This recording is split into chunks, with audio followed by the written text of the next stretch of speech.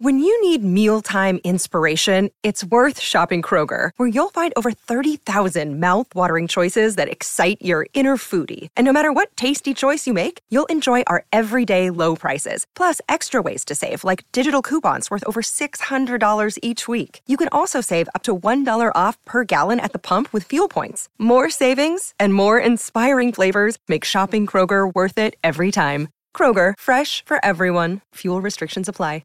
Spain's goalkeeper clutches it through the air, falls on top of it, and there is the final whistle. It's a classic fairy tale of trials and tribulations for Spain. Turmoil turned into triumph. A team at odds with its federation, they've rallied together, and these 23 women have unleashed their red fury onto the world. England have been vanquished. It is Spain who are the World Cup champions, defeating England 1-0 in the final. Yes, indeed they did, and put to an end a memorable FIFA Women's World Cup down under, and it was Spain 1, England 0, and I think it's fair to say a deserved result. Our one man who's been sitting, watching, analysing on behalf of us for Sky Sport throughout this wonderful event has been Jacob Spoonley, and he joins us this morning at a very good time to look back on it, because I think it's going to be a while, Jacob, before the memories leave us, but it's always good to reflect on it the morning after. And no complaints for England. They were slightly outclassed. Good morning, Smithy. Well, I think Spain won the arm wrestle ultimately. There were two key areas in the way in which they separated themselves from England. And let's be honest, it was by the slightest of margins. There was chances for both teams. I thought England tried to shuffle the pack and change their formation, introduce new personality. But the Spanish midfield was like a Rolls Royce at times. It was so composed, often in control, both in terms of possession, and then also the manner in which they controlled the tempo. And then the second part, probably the most underappreciated part, was the way in which the backline then choked any ball further forward. The press from the Spanish was so comprehensive, and then Paredes just did a wonderful job on Lauren Hemp. So that meant that the Spanish, for large parts of the game, did go relatively untroubled once they took the lead. It was interesting, actually, because he pulled some rabbits out of some hats, this fellow, this Spanish manager. And, this is a bloke that had a side that honestly just didn't even want to play for him, less than 12 months ago. And he's turned them into the best team in the world. And he made some interesting calls along the way, including changing his goalkeeper. He did. It's actually a really interesting subplot to all of this. The fact that Jorge Vilda got given the job was a surprise, and that happened a wee while ago, a number of years. But then there were conversations around the team being successful despite him and not because of him. Questions about his training methods, and then also some really strange behaviour off the field. So I'm sure that'll be investigated after the fact, but at the moment, let's enjoy the football. And looking at what happened on the field, there were some times throughout the tournament when the Spanish did have to pivot. That result against the Japanese in Wellington, although it seems a long time ago, it was really eyebrow-raising for the Spanish. And they did change their goalkeeper. They gave a debut to a player that had not played for the national team beforehand. And Karakoi, I think, actually played a really important role, in particular last night, coming up with some big saves to deny the English a route back into the game. And then also the introduction, the gamble, after being so prolific off the bench. Parayel, the teenager that has now won not only the Under-17 and the Under-20 World Cup, but played such a role for the Spanish in winning the World Cup itself. There's so many good little subplots within the plot, you're right. I really like the performance, though, and I'm actually, you did too, of Wendy Earps, who's super confident, appears from the outside looking in. She kept England in it last night, a penalty save, a magnificent tip round the upright at one point. Honestly, she's fully deserving of the Golden Gloves. Look, I think she is. I think there probably were a couple of performances that did push her. Musovic, for example, stealing the headline against the USA and Japan, and then the Japanese goalkeeper pulling off potentially the save of the tournament.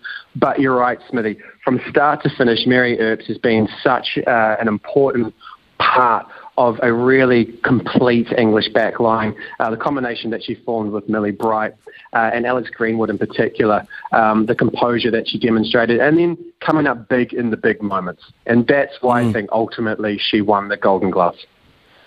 Yeah, I liked another player too in the Spanish lineup.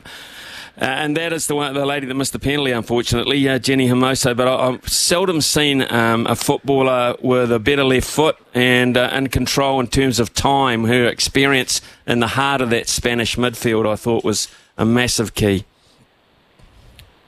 It was. That's where the Spanish controlled the game from. Their ability to play in tight spaces, and they did get pressed really well at times by Wegman's England. But Hermoso's combination with Bonmati was a standout in the final. And I think although she did miss the penalty, Hermoso's foundational role in breaking down the Spanish left flank and providing the opportunities for Carmona and Caldente, she was a player that stood out. And I think perhaps a little bit unfortunate that just Bonmati had a slightly better game and a better tournament. Otherwise, I think we could be talking about her as the winner of the Golden Ball. Yeah, absolutely right. Right, okay, let's look at a more overall perspective. Did it exceed your expectation, or did you know that this was going to be this damn good this last month? Talking about a month, Smitty. Let's go all the way back to Hannah Wilkinson crashing that ball into the back of the net at Eden Park to set us up and running. And the tournament really never backed down. 1.98 million attendees, 700,000 in New Zealand, TV audiences in New Zealand, which exceeded 1 million. I think we actually got to 1.2, 1.3 at some stages if you include the streaming. That's just the engagement off the field. The product on the field has been spectacular. What I think has defined this tournament is the competitive parity. Not only have we seen the likes of Canada, Brazil, Germany and the USA, traditional powers knocked off, but we've seen the emergence of these teams that are now challenging the status quo, the likes of South Africa and Jamaica, who really did come from nowhere. And any questions about this tournament being expanded from 24 to 32 teams were largely put to bed in the group stages, even before we got to the truly compelling knockout football. And then we've seen the emergence of some really wonderful players, some young talents, Linda Caicedo and Parejo. So in terms of the future of women's football, we've seen it at this tournament, and we've got Paris next year, and then we've got the World Cup in 2027. We don't have a host yet, but the USA are pushing for that tournament, and it is a wonderful direction that we are heading in for the women's game. Well, that's interesting you bring up the USA, because some sides will look back at it very fondly. The USA will not. They've already had a change of coach. Well, they will have a change of coach. They've lost this one. They will have also perhaps seen the end of 1, 2, maybe 3 or even 4 of their most senior, highly regarded players. So for some, it wasn't the World Cup they wanted it to be. In fact, it was anything but. Yeah, you're absolutely right. So you can focus on the USA. I think Lindsay Horan was the standout for me in that midfield. She really did try to drive them forward. But we probably saw a changing of the guard throughout the tournament, even before the USA got knocked out. It was apparent that Vlatko Andonovski just didn't have the answers in terms of tactics, but I think also the personnel. So it would have been a swan song and it would have been a fairy tale for the USA to go and do the three-peat. But I think some sentimentality really did limit them in some regards. Add to that, Smithy, the Olympic gold medalists in Canada being knocked out at the group stage, and then also the team that a number of people thought were going to make it at least to the semi-final, if not being a dark horse to take out the competition, Germany, knocked out at the group stage as well. So there are a couple of teams that are going to need to go back, and if they want to keep challenging in the latter stages of the tournament, they're going to need to reconsider what their plans are for these upcoming tournaments. Right, okay. I'm not sure we can put it to bed for a while, but I'd like to turn your attention, if I could, to the EPL. We're 2 rounds in, and Liverpool 3, Bournemouth 1. Which would have pleased you? Absolutely. It's great to get that first win of the season.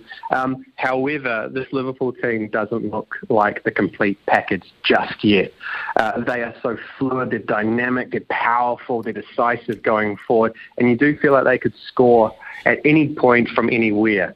However, the vulnerabilities at the back, and it's becoming a bit of an issue. The players that were so strong for them over the last 3 to 4 years, the likes of Van Dijk and Alisson in particular, are now starting to look shaky. And that vulnerability was demonstrated early doors against Bournemouth. So Liverpool can't keep giving themselves additional challenges to overcome if they want to make Champions League football or even push the likes of Man City for that championship. I was watching an interesting thing on telly. I was watching the golf actually the other day, and Matthew Fitzpatrick was being interviewed after his round, and he was actually had on the floor and between his legs he had live coverage of Sheffield United playing Nottingham Forest, because Sheffield is his team. And the interviewer, whilst he was trying to get golf information out of him, was almost quite hopeless, because he was glued to this match. And of course he was very disappointed at the end, because our very own Chris Wood got the winner for Nottingham Forest, which is a good sign. Absolutely. And look, it's some header from Woodsy.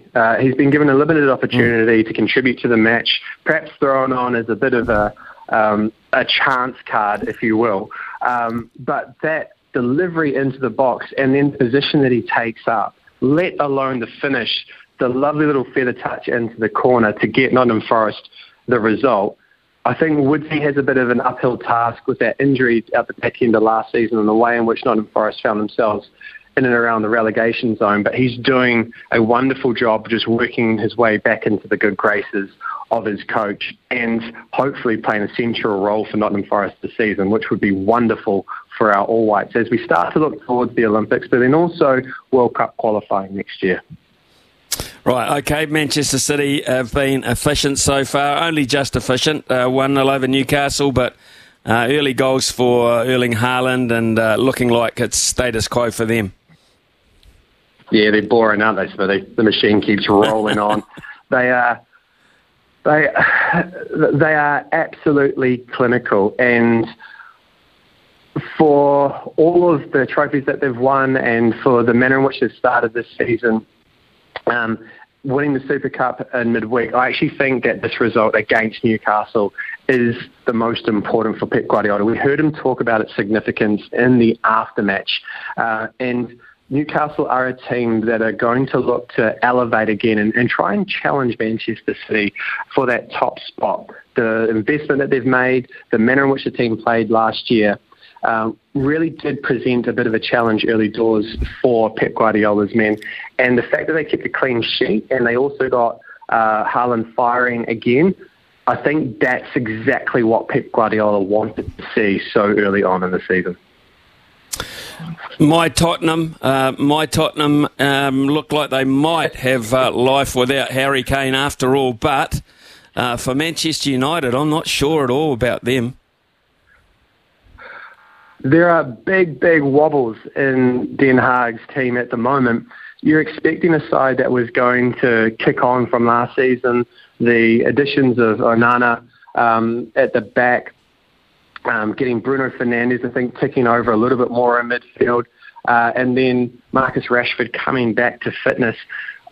I was expecting a Manchester United team to really get up and take off and hit the ground running early this season. That simply didn't happen. But, Smithy, let's talk about Tottenham. Ange Postecoglou. How people are surprised at the manner in which he changes teams, the manner in which he catalyzes this proficient attacking football, and by and large with players that aren't superstars. It is something that I struggle with because he did it at Celtic, he did it at Yokohama Mariners, he's done it at Melbourne Victory, he's done it at Brisbane Roar, and yes, not all of those sides are at the same level, but why are we surprised that he can get the alchemy right with Tottenham? And Mate, I'd love to get your take on this because I low-key think this is going to be a very exciting season for Spurs, particularly when you consider it's without Harry Kane. Yeah, look, I'm very positive about it. I've got to say, and I kind of like Spurs when they're in this position, when they're sort of semi-underdog and semi-supposed to be in that rebuilding phase up front in particular. I think they're probably at their most dangerous, as opposed to, it looks like for Stamford Bridge fans, it might be another miserable year as well. West Ham knocking them over 3-1, and that with a player sent off.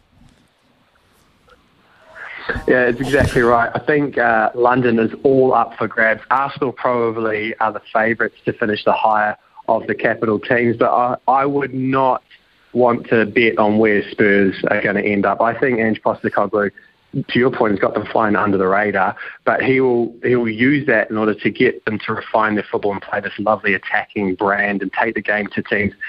Just like Roy Keane said at half-time, it's almost arrogant the manner in which they approach the game without regard for their opposition. But Chelsea, really interesting early doors from Pochettino. I think he's still moulding this team. They're obviously bringing new players in. Not sure what £115 million really buys you at this point. So it seems a lot of money for not a lot of result early doors. But I think Chelsea will be a side that we don't really see what they're about until around about October, November. I think Pochettino will need time with what is a very young team, but also a team that has only recently been put together. And just finally, Lionel Messi winning with Inter Miami, does that get your attention? It's getting the Americans' attention. It's interesting. Someone said the other day that a week after Messi signed for Inter Miami, there was confirmation from the CIA that aliens exist, and he seems to be someone of extraordinary talent, extraterrestrial ability that is playing in the MLS. What is it, 9 goals in 6 games or something absolutely absurd, including 4 outside the box, 2 free kicks. If this is a retirement, then he definitely is enjoying himself. And the best thing about it for Kiwi audiences, Smitty, is that he's going to come up against Bill Tuiloma and Michael Boxall over the next month or so. So we get to see how our very own go up against the world's best. Jacob Spoonley, as always, great to catch up with you. Thanks for your review of the Women's World Cup and your great work as well. Throughout, it's just been so absolutely special. I, for one, won't be forgetting it for a long, long time, and I hope football in New Zealand cashes in on it, because, Jacob, that is now the main priority, cashing in on that. Absolutely. Legacy, although it can be talked about in many different ways, for me, true legacy around high performance is commercial engagement, is government backing, and ensuring that our teams participate in a manner which provides them with the opportunity to go on, to kick on, to catalyse, and to start talking about quarterfinals and semi-finals at the Olympics and the World Cup. And we've got opportunities over the next 3 to 4 years. This cycle is going to be decisive about our footballing future, and I hope we're ready for it. Good on you, Jacob. As always, thanks very much, and have a terrific day, man. Thank you for your time. Thanks, Smithy. Have a great day.